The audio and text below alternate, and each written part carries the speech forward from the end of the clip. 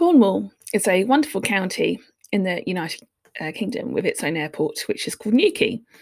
You can access Newquay Airport from London.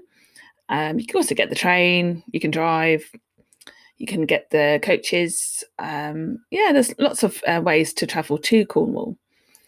Well, we drove from London. It took us 8 hours, but we had our car stocked up and filled up with numerous suitcases and all weather clothing. After all, the British summer, you can have 4 seasons in a day sometimes.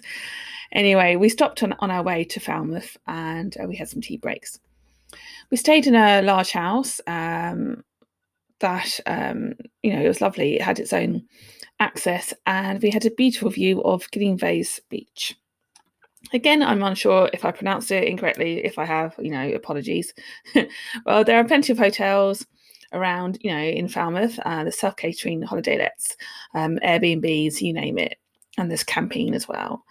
We visited Pendennis Castle. That was interesting and it had beautiful views. We also went to the National Maritime Museum, which had some great exhibitions, and there was a Rickstein fish and chip restaurant there. So needless to say, we needed that after the information overload. There are plenty of beaches to visit in Cornwall. I would recommend Mainport Beach. It's small but inviting and it's in a cove.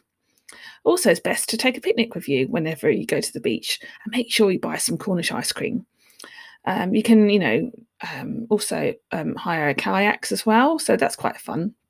There's lots of things to do with the family in Cornwall. So when you're in Cornwall, you must try the Cornish delicacy, which is the Cornish pasty. A Cornish pasty is a delicacy only known to Cornwall.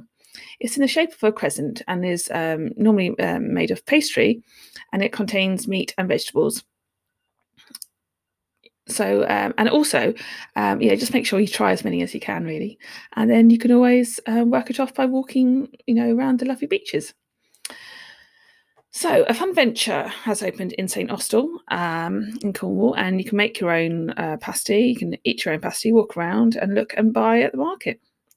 There's much to see in Falmouth. You can get a boat trip to St Mawes, which costs around, when I went, it was £9 return for an adult, £4.95 for a child.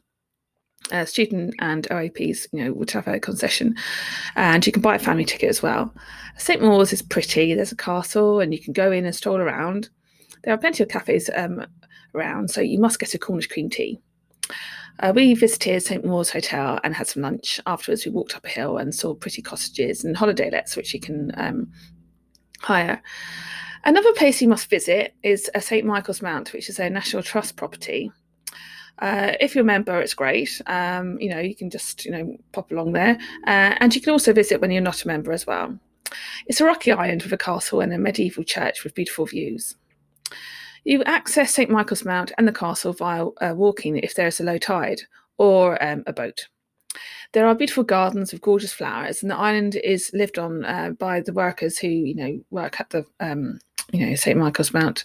There are wonderful art and craft galleries situated around the area and a must-see. If you love reading Daphne du Maurier, then you must visit Foy, as it is Daphne du Maurier country. There are lots of coves and cliff tops to explore. Foy is located in the south coast of Cornwall. Foy, it's spelled Fowey, but it's pronounced Foy. It's a fab, little inlet with wonderful lanes and great accommodation. Oh, I visited an inn there called the Ship Inn, and I had the best ever scallops there. It was absolutely delicious. We also visited Land's End. It was a bit disappointing. I thought it was a bit over commercialised and a bit tacky, but it could be improved. Overall, I loved Cornwall. I've only been there once, and I can't wait to go back and explore and, perhaps go to the Eden Project and do, some other things, and also have some more Cornish cream teas.